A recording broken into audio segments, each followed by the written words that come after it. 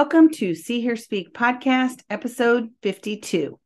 In this episode, I speak with Natalie Douglas and Amy Wonkka about implementation science and power differentials in research practice partnerships.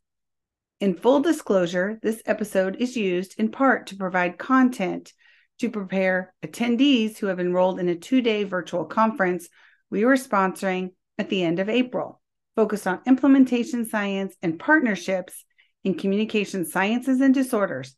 However, the content is accessible for those in many fields. After listening, if you're interested in attending, registration is open until Monday, April 24th at info.mghihp.edu/IS for all, which I'll link in the show notes and on the podcast website.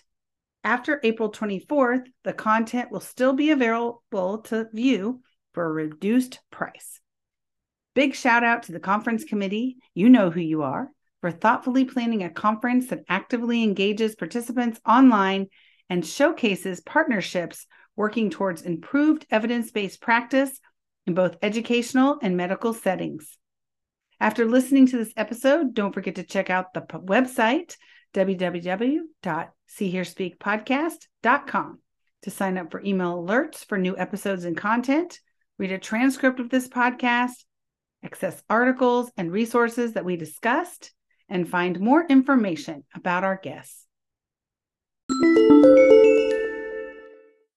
Welcome to episode 52 of See Hear Speak podcast. Today, I have guest Natalie Douglas. Natalie, I'm so happy to have you. Can you start by introducing yourself?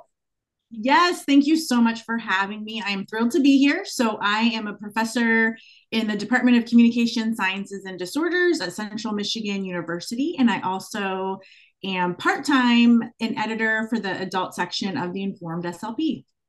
Fantastic. Okay, well, we're going to launch right in because we're here today to talk about implementation science and the role that partnerships play in implementation science. But let's start with the basics. So what is implementation science and why do we need it? Right. So implementation science gives us tools to really work on the research to practice gap. So I think all of us in our field probably can agree on that the research to practice gap is unacceptable. So helpful research that we know works more in controlled settings, it doesn't get into the real world fast enough. And then a lot of research is not applicable to real world clinical situations. So I think that implementation science offers us a variety of tools to address all of these problems. And what's the history of implementation science in our field of CSD in particular? Right. So it's fascinating because it's a relatively recent history considering. So my understanding is that in about 2011 is when some of the murmurings of implementation science started taking place in our field. So Dr. Leslie Alswang, Nancy Minghetti, and one of my mentors, Dr. Jackie Hinckley, they attended an event known as the Global Implementation Conference in 2011. And then in 2013, there was kind of more communication science and disorder representation at that Global Implementation Conference. And then I think a really large catalyst for our field was in 2014, the American Speech Language Hearing Foundation held an implementation science summit. And what they did was they brought in not only clinical researchers who may be interested in this type of work, but they also brought in experts in the field of implementation science. And from that point, I think we really started to move quite quickly. So there was a special issue in implementation science the next year in the Journal of Speech, Language, and Hearing Research. Then also ASHA developed the CRISP committee, which is a research and implementation and evidence-based practice committee. There have been numerous other special interest in special issues of journals that have come out. There was one in 2017, 2019, 2022. And then another really interesting piece for our field was that in 2018, the American Speech Language Hearing Foundation started a new funding mechanism known as the Researcher Practitioner Partnership Grant, which is super relevant to this conference. So that's really exciting. And then last year, we had the inaugural IS conference in our field. So really, when we look at the past decade, it's incredible to me to see the changes that have happened in a relatively short amount of time. It's super exciting.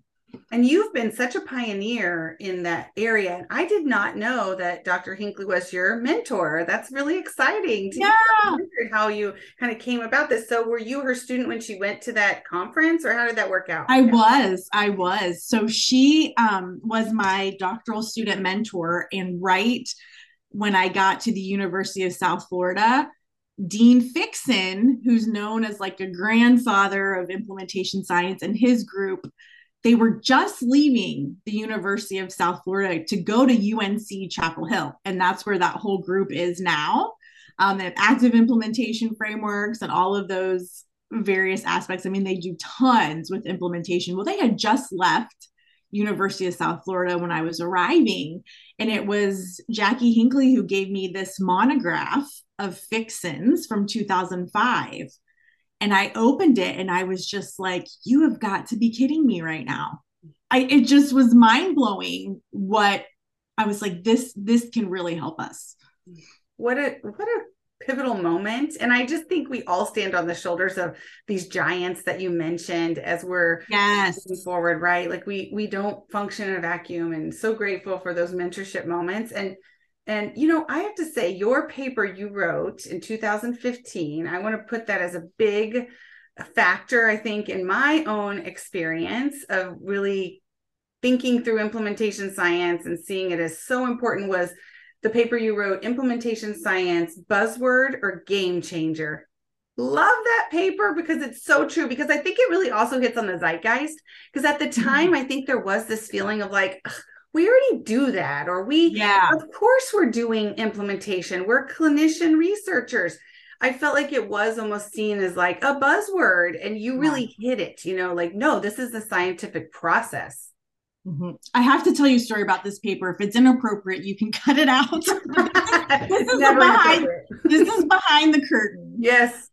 And maybe this will be encouraging to someone. I don't know, but this is a true story. So I had a gap between when I finished my master's and started my PhD, altogether about 10 years. And so I was not really in those academic circles. Like at that time, I would never have been invited to submit to a special issue, or I didn't even know what that meant, like a special issue in a journal.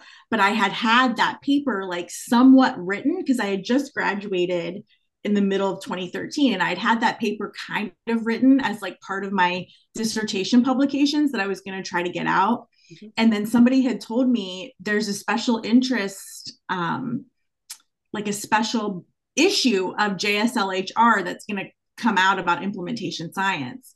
And like, I think most of the authors were like invited to submit, and I was not, because nobody knew who I was, or I didn't know anybody. And I was like, you know what? I think I'm just going to submit it anyway, even though I wasn't invited. And so I submitted it. I wrote a letter to the editor and I was like, hi, you don't know me and no one knows me, but I have this paper. I think it's going to fit with your special issue.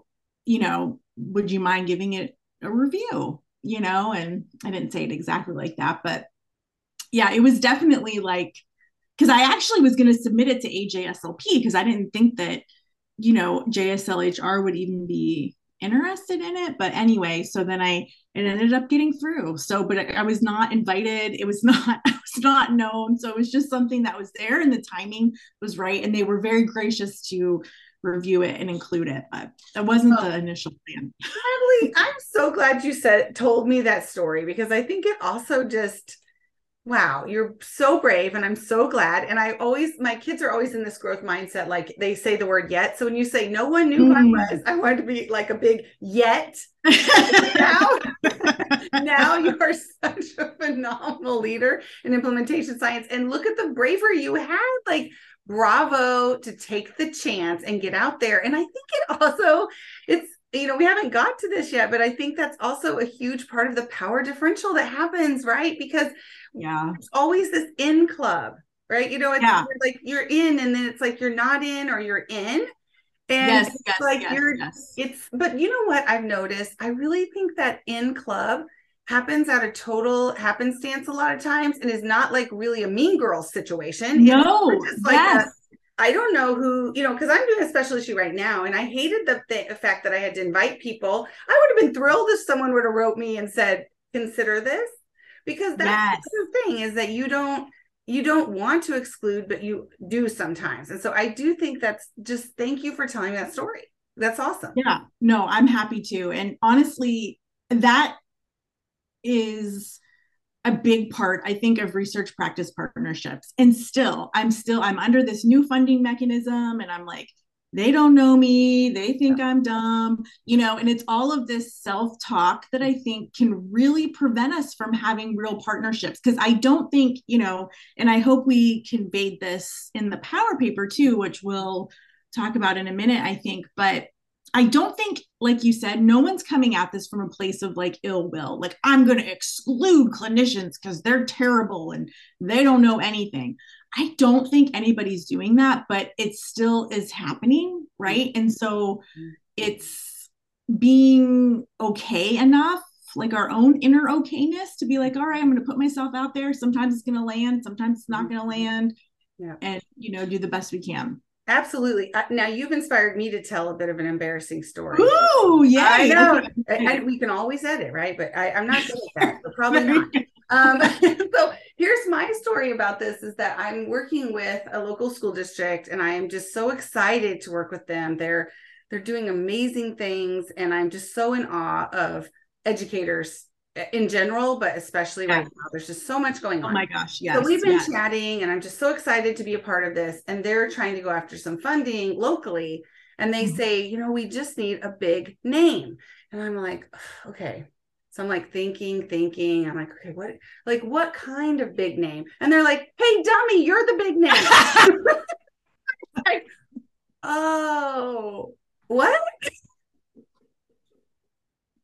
Yes. I love it. Right. Yes. And they're like, we just need you in this. And I'm like, well, I'm all in. And it was just, I'm even embarrassed saying this story, because it was like, oh, but I don't know. It just, because we carry who we are from the day one of little babies, that we're just that mode. And I'm like, and I think it's also because of the power differential that you write about, that it's almost like automatically I'm somehow supposed to realize that I'm doing this contribution, but ultimately I see the clinician and practitioner as doing the major contribution. Oh my gosh, I'm in awe of, right? So, but then they're like, okay, because I'm on this pedestal, I'm in academia, I have my name in lights because I'm an author. You know what I mean? Yes. Oh my gosh. Yes. 1,000,000%. Yes. Yes, that's exactly it. Well, I love that. Keep referring to this paper. So you did write this paper, and it's focused on the power dynamics of research practice partnerships, which, we know is the backbone of implementation science. You cannot make it happen without it. And it's so critically important. And so when you wrote this paper, what prompted you to write it? It was a couple of different things, but for one, it was a lot of my own personal experience in being a clinician and transitioning to academia. And then once I was in academia, having those really frank and genuine conversations with other clinicians who would tell me, like, oh man, I didn't know that you could email the author article directly and talk to them and ask a question, or even ask a question to have a copy of the article, if it was behind a paywall or something, and I just, there's nothing that I can do that is the same level as a researcher. And I'm just like, what? Like, that is so wild, and I think that the other piece that and the group of people who wrote this paper we wrote it together, we were reflecting on, I think, and I don't know how explicit this is, or I'm curious your thoughts on this, but I do think there's this underlying message that clinicians should not only be able to like consume and evaluate evidence-based practice, but also even be responsible for interpreting the details of study designs, right? To where it's like, okay, well, I know it was this level, so I shouldn't necessarily do that. And I just really wanted to think about, we know that they don't have time in their workday to engage in those types of activities. And it's not a matter of them not having the intellectual capacity for it. I'm certain that they do. It's just they have a different role. It's a different set of skills. And so thinking about what is the best use of everybody's limited time, right? Everybody, researchers, clinicians, practitioners, educators, clinical supervisors, everybody's kind of operating on a time famine. So how do we maximize this? And so really reflecting on those things, and especially with the clinician co-authors of the paper, is kind of what prompted it. Mm-hmm. Oh, that makes such good sense. And I really resonated with me because I've talked about currency. It's something I've thought about in my relationships, right? So I almost just try to cut to the chase almost immediately when I'm working with clinical partners to say, what is your currency? What gets you where you need to go in your career? Yeah. Because I just tell them flat out, like, for me to move forward and to continue to do this research, I have to publish, I have to obtain grants, I have to mentor. It's all these things are privileges, but they are my currency. I have to do them. Yes. So, and I have to teach courses. So these are the things I have to do. And then it's nice because it gets this kind of reflection. A lot of my school partners are like, okay, we have to have good student outcomes. We have to implement we have to implement things that we don't really have decisions around. We have to implement them. We have to report to parents. We have to report to our school committee. And so then it's helped me to think about, with the currency, how can I work with them to take a publication, which is my currency, but then create a currency that works for them, because the publication isn't going to be their currency. No. It's maybe an infographic or a video, video to share with parents, or a parent letter, or things like that. I think it's, something, it just really resonated because I think it goes to this relationship and trying to figure out. I like your time famine comment. And you know what? I have to tell you, Natalie, there's a lot of firsts going on right now. First of telling some stories like this. And the other first is I have to read verbatim a paragraph from your paper, because it just, oh my gosh, I know, it was pure magic. So I'm going to read it because it just says it all. And I have to read it for our listeners. And truthfully, I don't think it's behind a pay line, but maybe it is. It's not. It's open access. Oh, good. I'm so glad. That's great. Because of course that's a huge issue as well. Sure. But I still have to read it. So it starts with, once treatment efficacy has been documented, it's assumed that publications and continuing education on the topic will result in transfer of evidence to routine practice. Embedded within this assumption is that clinicians have the tools, organizational support, time, and resources to appraise the rigor of the research, tailor it to their setting, and then implement the practice in their setting. Furthermore, this assumes that the researcher's original research question is of value and importance to the end user of the research, both the clients who receive it and the clinicians who provide it, the urgent needs of our clients with communication and related disorders, who each deserves the best evidence-based practices, compels us to reflect deeply on the traditional research process, the production of knowledge, the assumption of evidence, and the gap between research and practice. Our hope is that this discussion will support efforts to increase the quantity and quality of research practice partnerships and clinician-researcher collaborations, ultimately resulting in better services to our clients with communication and related disorders. Pure gold spun right from your fingers. It is amazing. And it says it all. It says it all. It's really the crux of the problem. It is. And now that I've thoroughly probably embarrassed you, but I can't, I'm not even going to apologize. I'm not even going to apologize. I'm wanting you then to, now that we've set that stage, can you tell me about some of the way you dug into this at the micro, meso, and macro level about these power dynamics that you talk about in the article? Sure. Thank you for that. That's very generous of you. And all the co-authors, Jackie Hinckley, Kate Grambaugh, Julie Firestein, Amy Wonkka, Megan Schleep, Jennifer Oshida. I believe we have everybody. It was a very large team. But yes, that's very generous of you. So this was really interesting because we were alerted to this model out of sociology. And it's the paper is from Rora 2021. And they were very generous in allowing us to reproduce the figure as well. But one of the things that you said, Tiffany, a little bit earlier is you said, I'm in academia, my name's in lights because I'm an author. And to me, that's an example of macro levels of power. So it's this idea that it's, yes, individual actions matter. And of course, how we treat one another, our attitudes and beliefs, those would be under the micro level.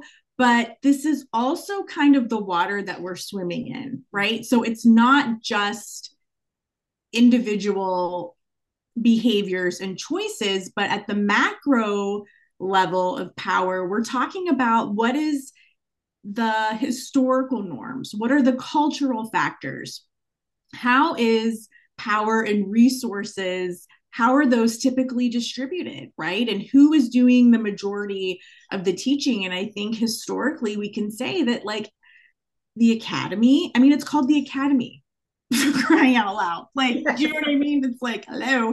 Put on a pedestal. Yes. You know, it just is. The word doctors are put on a pedestal. And that's a historical kind of cultural factor. And this is what got kind of complicated in the paper that we really didn't address. But, you know, there's no way to disentangle this from race, ethnicity, gender, socioeconomic status. All of these factors certainly play a role. And I completely have to own, you know, the privilege that I have as an educated cis white woman, the majority, you know, the 99% of what speech language pathologists are. But I do think it's helpful to acknowledge these kind of wider, more macro factors that really make up the socio-political and cultural context. And then at the meso, or kind of that middle level, is where you have maybe your individual research team or your individual workplace team where you're working, right? So how are decisions made? Is there true joint decision making? Is there authentic kind of consensus building? And this is where we talk a little bit about who benefits from participating in the research, right? I think many people recognize that when you're a research participant, you may not benefit right off the bat. You might, right? But a lot of the research we do in this field is for the long game, right? So you're essentially making an investment for hopefully better outcomes in the future, maybe somewhat now. But when we think about partnering with clinicians and families, you know, they are essentially sacrificing something to participate. Usually it's time, resources, energy. And because it's not their currency, as you said, they're not really benefiting from this research process. So acknowledging that across those different levels, I think, can be a helpful step in the right direction. I think it's almost like, when I think about my clinical partners, I feel like there's a storm going on and we're in a shelter. Yes. Oh, I love that. Like, we're just like hanging out, like, hey, we should probably do this. They're in the storm. Oh my gosh. And then we're just like sitting there like, oh, it's fine. Even just, I was thinking, there's just so many levels, and this paper really highlights it, just the levels of assumptions. You know, for instance, like, we have more, my schedule is infinitely more flexible than my clinical partners, right? Oh my gosh. 1,000,000%. Right. Yes. 100%. And you talked about too, this like team dynamic, like we do have job guidelines, but we also have a lot of flexibility in making our choices about what we do, right? Yes. It's like, we do have quote unquote bosses, but it's different in academia in some ways. We're kind of our own boss. Yes. I mean, I think it goes back to this overarching privilege that you acknowledge, which I acknowledge too. The same is that, in the paper you highlight this, and I remember listening to the SLP Nerdcast and hearing this disclaimer and thinking through it. Yes. And Amy and your co-authors, Amy and Kate, they have a podcast, the SLP Nerdcast, and as part of their beginning of their podcast, they say, what do they say? They say, where is it? I just lost it here. Oh, right here. They say we are not PhDs, but we research our material.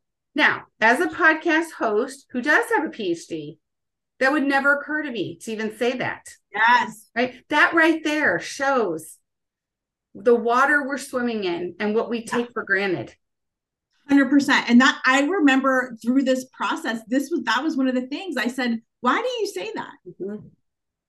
And they're like, well, we have to, we just feel like we want people to know. And I mean, Kate and Amy, they look into stuff with like a level of depth that I would never. I mean, they're so thoughtful and careful, and it's just, it's fascinating to think that they still feel the need to give that type of disclaimer. Mm-hmm. Well, I have to say that you mentioned the conference last year, and this is part of pre-work for the conference this year. And one thing is that the conference was well received. I think we had such an awesome experience in general, but it was very research, even though I tried, right? You're trying, but you're not, you can't speak for other people's lived experiences. So one of the best things we did was really try to incorporate feedback from clinicians as we're creating this conference this year. Much, I think, better, but we could always make improvements because we don't have the lived experience, or our lived experience as clinicians is old now. Like I say, yes, I was a clinician, but really outdated. Yeah, I feel that way too. Yeah. Right. But one of the things that really struck me is that in our feedback, which we, really combed through, and again, a lot of it was positive, but you're always looking for the critical feedback. It doesn't matter if there's all the positive, and that's the feedback that makes you grow. There was a comment that basically said, implementation science makes it seem like a clinician has to wait around for a researcher to save them. And I think, it's bad. I thought, oh my God, how did that come across? I feel like it's the opposite, but I don't, but I totally respect that experience. And it's so true. Look at ASHA. I go to ASHA and you go to the award ceremony. Yeah. How many members of ASHA are practitioners? How many members of ASHA are in the academy? Right. Who do awards go to? 90% of the awards go to those in the academy. Oof. Right? That's painful. It's painful. It's like it perpetuates this so much. It's so hard. I do think ASHA Foundation has tried to really, with the amazing leadership of Nancy Mengedi, has tried to really focus on some of these power differentials. And I'm excited at the conference. Our very last panel is led by Crystal Alonso, and she has gotten together the latest winners of those grants. Awesome. Yeah, so I'm super excited because we can hear about what that grant has done, and I know it has made a difference. But some of these truths are just so painful and true. They need to be spoken. They have to shine light on them, and you do that in this paper. We do, and it's one of those things that I think about. Like, if you care about something enough, you're willing to speak those hard truths, right? And I just think that what we have to offer as a profession in terms of helping people to read, to communicate, to eat. Yes. I mean, these are basic functions that make us human, right? And so if we can almost get out of our own way, right, we can, I think, accelerate progress. Yes, I do think you're hard pressed to find a researcher that doesn't want to have a clinical impact. I think especially in our field, right? But it's so like, how do you create that clinical impact? And two things really resonate with me from what I've learned about implementation science. And one is the fit to the context. I remember reading the paper, I think it's Bauer and Kitchener from 2019, where they really highlight the fact that it's not the effect size. Like that's what reigns supreme in intervention work as a researcher. You're like, oh my gosh, my effect size, which is the difference between those who got the intervention and those who didn't. Like how much of an impact did that intervention have? If you have a large effect size, you're just like on the cloud nine. You're like, this worked. Oh my gosh. Yeah. Right? You're like, this is the holy grail. However, it's not, because what makes it into practice really has nothing to do with the effect size, but it has everything to do with how well it matches the clinical context, which just was like the biggest mind blown moment for me of like, that is it. So it's not a research to practice gap. It's a practice to research gap, meaning that that's right. We don't think about what's needed, what's happening in practice for our research. Exactly. That's exactly right. And it's and the other piece that really struck me from the conference last year too, is that you just have to make small steps. Agree. Right. And I think, Mm-hmm. Little steps make huge impact. I mean, it sounds cheesy, but it really is true. It does sound cliche, doesn't it? It's like, just take a little step. But it's so true. When I had Kathy on the podcast, Kathy Binger, she was really highlighting this by like, you could be doing the most basic science, but even just doing a focus group around your end user.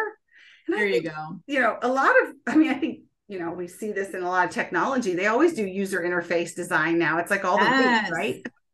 100%. I mean, that's what somebody told me at an implementation meeting several years ago. It's like for every iPhone that's so intuitive to use, there's like 17 closets full of junk that just wasn't intuitive, didn't work, was not user friendly, and so this is part of the process. Yeah. Oh, that's so true. Yes. And I think related to partners, this quote, I have a quote here I pulled up from Chambers, who does a lot of work on that sustainability aspect, which I think is another way of saying like it's actually going to be in practice and stay in practice, is that he says the key to sustainability of evidence-based practice is continuously engaging invested partners. So your partners in your community and partners who are going to use it throughout the planning, implementation, and adaptation. So not just at the end.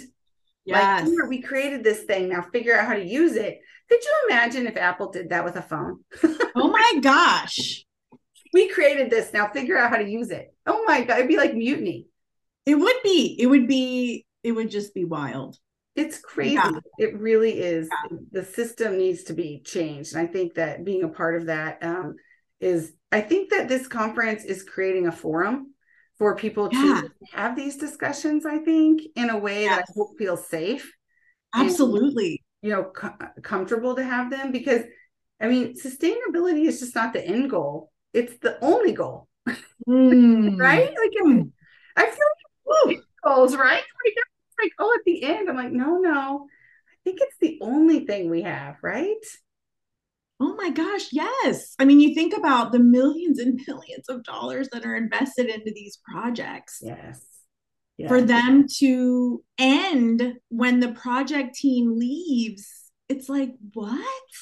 Yes, absolutely. I've been so to blame for that. I've done that myself. Like, you go in and you have this grant and you work with your schools and you're like, it's a 5-year grant. And then you leave and it's like, they're like, what are we going to do? I'm like, I don't know. Our funding's over now.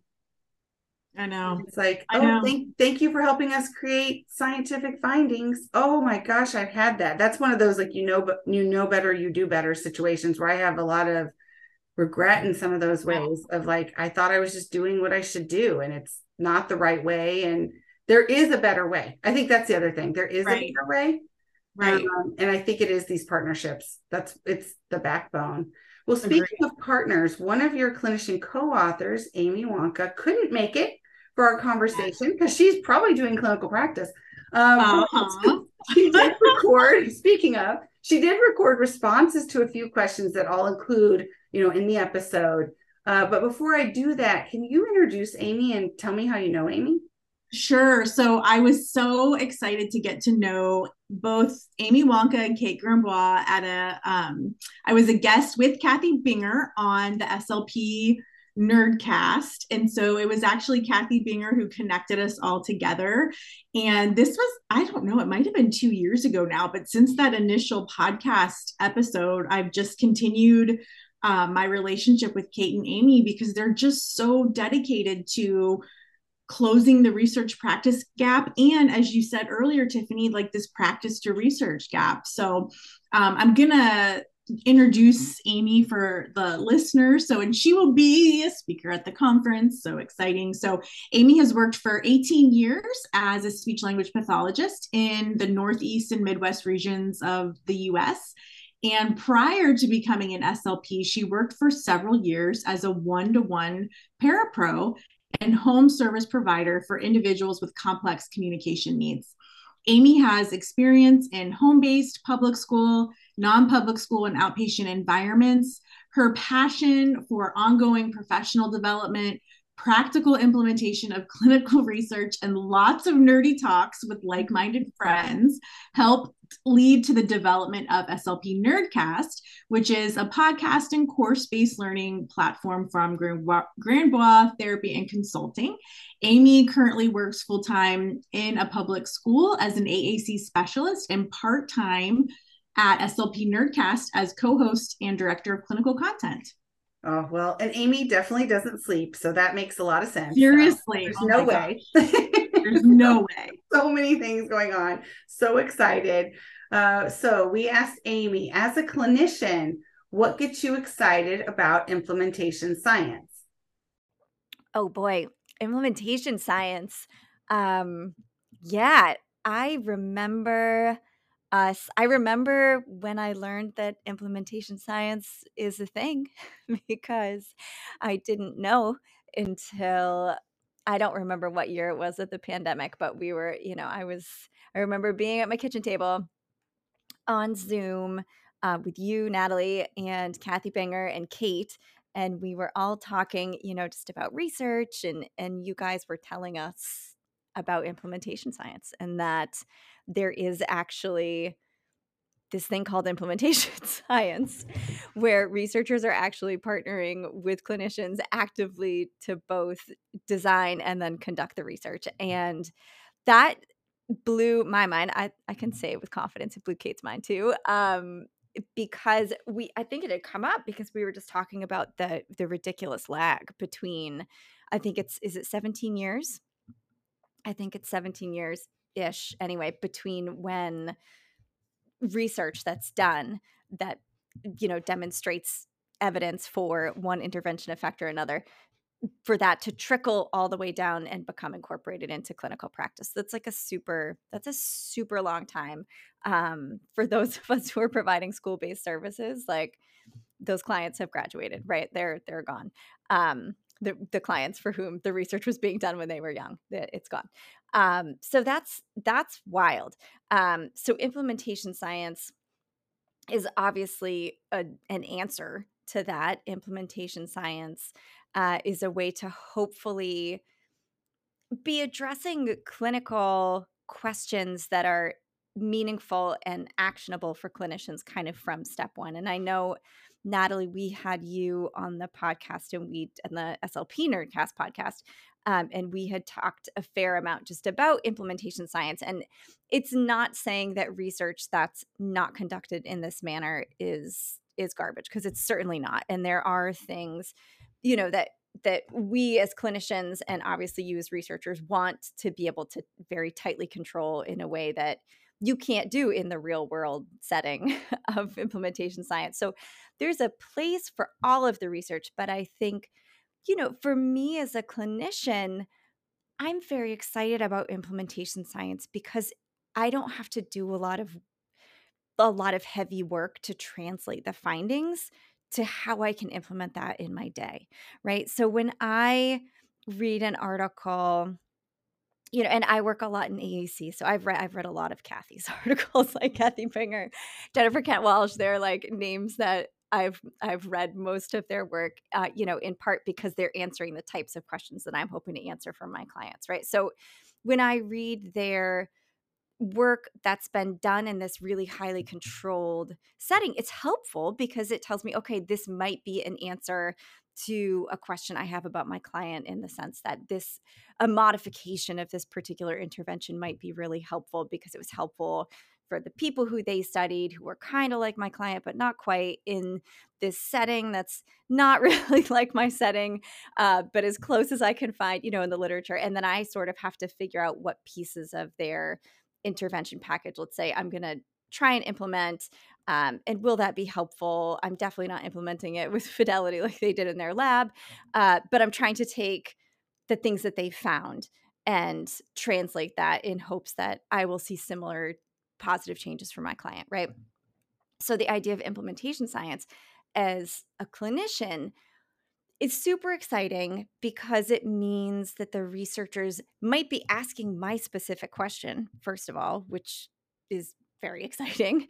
And they are probably doing that work in an environment and within tasks that look much more similar to my work environment and my tasks that I want my clients to do. So when I read that paper, if they had, findings that indicate something might be helpful for a client like my client in an environment like my environment, number one, I feel a little more confident that those results might be more likely to translate to my client and my client's environment or environments. But also, I don't have to go through and kind of pick apart the pieces that I think are feasible or that I think could possibly translate, and then wonder if I've pulled apart some meaningful pieces at all, right? Because the actual research is more likely to have been conducted in a way where I could maybe even pick up the entire treatment package and just like try and replicate it for my students. So yeah, it's super exciting. It's super exciting to think that also we're just going to be having, through implementation science, we're going to be having more ongoing conversations between researchers and clinicians, which I think is going to be better for everybody. I mean, I feel like every conversation I have with you, I learn something meaningful. And if nothing else, and we don't work with the same client population, for the most part. So, you know, I think that having these ongoing conversations, number one, breaks down the power differential a bit that we talked about in the paper, but also just helps us all to better appreciate what each other is doing, and hopefully will help create more and more research that is going to be more readily translatable to folks like me who are working, in clinical environments, and we want to be doing the best. We want to be doing what's best for our clients. We want to be working in ways that are time efficient. I mean, we want to be doing a good job. And the reality is, implementation science and studies that involve collaboration between clinicians and researchers, I think, is going to be a huge step in allowing the clinicians like me to more easily provide high quality services. So it's super exciting stuff. Yeah. And then we asked Amy, tell us about your experiences working on the Clinician Research Collaborative Power paper that we've been talking about in the episode. Was there anything unexpected, and some of the highs and lows from working on that paper?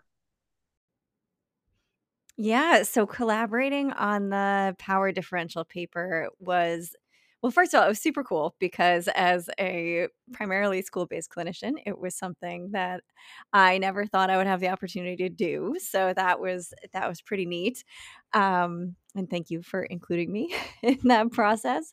And it was a really interesting learning experience because, I think this probably is not at all new information for people who do this all the time. So people like both of you, but as somebody who's never really thought too deeply about the process through which articles that I read and consume get published, being on the other end of that was very interesting. And I think, some of the things that really stood out to me through the process were just the number of revisions and the granular level of some of those revisions, um, was sort of surprising. So for people, anybody listening who's more like me and hasn't done this before, basically you write your paper and you submit it, and then you're getting like all of these different rounds of feedback, and the feedback could be as specific as like, have you thought about including this article, or it could lead to like essentially an entire rewrite of sort of the thesis. And that goes on. That's like a process that goes on. And I think, one of my takeaways from that experience as a participant was just, wow, I knew that a lot of work went into the creation of this content, but I didn't have an appreciation for just how much work that was. So that was really interesting. And that was sort of a learning experience there. I think another very interesting piece for me was the publishing, how all of that worked. So, you know, the people who write the paper don't get paid to write the paper. I mean, I suppose you guys do because you're funded through your institutions and what have you, but it's not like they wrote a book and got paid to write the book or something like that. And then open access, that was very interesting. I've never I really appreciate open access because once you leave kind of grad school, you sort of lose access to a lot of the journals and articles that you have access to as a student. So for somebody like me who's working in a school, my public school doesn't say, oh, and here you go. Here's how you get on free full text for EBSCO host. That's not a thing. So open access articles are awesome for me because I can read them. And, through doing the Nerdcast, I've learned you can actually also email the authors and they will generally share their papers with you. But as somebody who, earlier in my career, for most of my career, did not realize that was a thing, I felt that I was pretty limited to open access. And the authors fund that. So those were two pretty big eye openers for me. I guess in both that they were elements I hadn't really given much deep thought to prior to being involved in the process. So just the actual sheer amount of workload that goes into the creation of the papers that we're reading, as well as how open access comes to be. So all in all, it was really cool, and a very eye-opening experience to be able to be a part of, the creation of an article like that. So it's very neat. Now I'm going to be mindful of our time and our listeners' time. I always am so grateful that they take the time to listen to this podcast. Thank you, listeners. I have always two final questions that I ask. So what are you working on now that you're most excited about? So I'm thrilled because as you were talking about your partnerships in the schools, I have very similar partnerships in nursing homes right now. So I'm working with 3 nursing homes right now, probably 4 in the near future, out in California, with the most fabulous SLPs and nursing assistants that you have ever laid eyes on. And we are working on implementing a communication partner kind of coaching program. It's called Dementia Collaborative Coaching and Communication Kits. And the idea is that we're working to improve communication for people living with dementia in nursing homes. And I'm very grateful to be sponsored by the National Institute on Aging Impact Collaboratory, and they're funding non-pharmacological trials for people living with dementia, but it's a specific kind of study design called pragmatic clinical trials. So the trial has to happen in the real world, and you can only use like real world resources. So you can't really hire research staff to collect your data, and you're not really supposed to use measures that are burdensome to the staff. So I'm doing some preliminary work with these partners right now in hopes to amp up to conduct one of these trials in the next couple of years or so. So it's really exciting. And I mean, what these nursing homes have been through, that anybody even wants to say the word research after COVID, I mean, it's truly, I don't have words to express my gratitude for them, honestly. Absolutely. I mean, wow, that's amazing. I can't wait to read about that work. I think the pragmatic trials, that's amazing to be able to do that work and to know that my understanding of pragmatic trials is if you show an effect with pragmatic trials, you should have a pretty quick uptake to practice. That's the hope. Exactly. Exactly. Because you don't have to pull out any resources per se. You've worked with the resources in the context and shown that it works. So that's amazing. Wow. So cool. Thank you for sharing. And I'll be watching that and have you back to the podcast to tell us about it. Yay! Talk about talk about dementia and all of the work that you're doing in that area. So the last question I ask is, what is your favorite book from childhood or now? Oh my gosh, I have to tell you about my favorite childhood book, which is From the Mixed Up Files of Mrs. Basil E. Frankweiler. And it's this little girl and her brother, and they run away to the Metropolitan Museum of Art, and like they live there, and like they stay. And I just I read that over and over as a kid. It's kind of a quirky thing. I don't know if anybody of your listeners will probably like, what is that? But maybe there's one or two that have read that. But that's awesome. That sounds really fun. And like, I wanted to run away to the Met. Yeah. I mean, who doesn't want to do that? Right? Everyone wants to do that. Adult and child. Right. Exactly.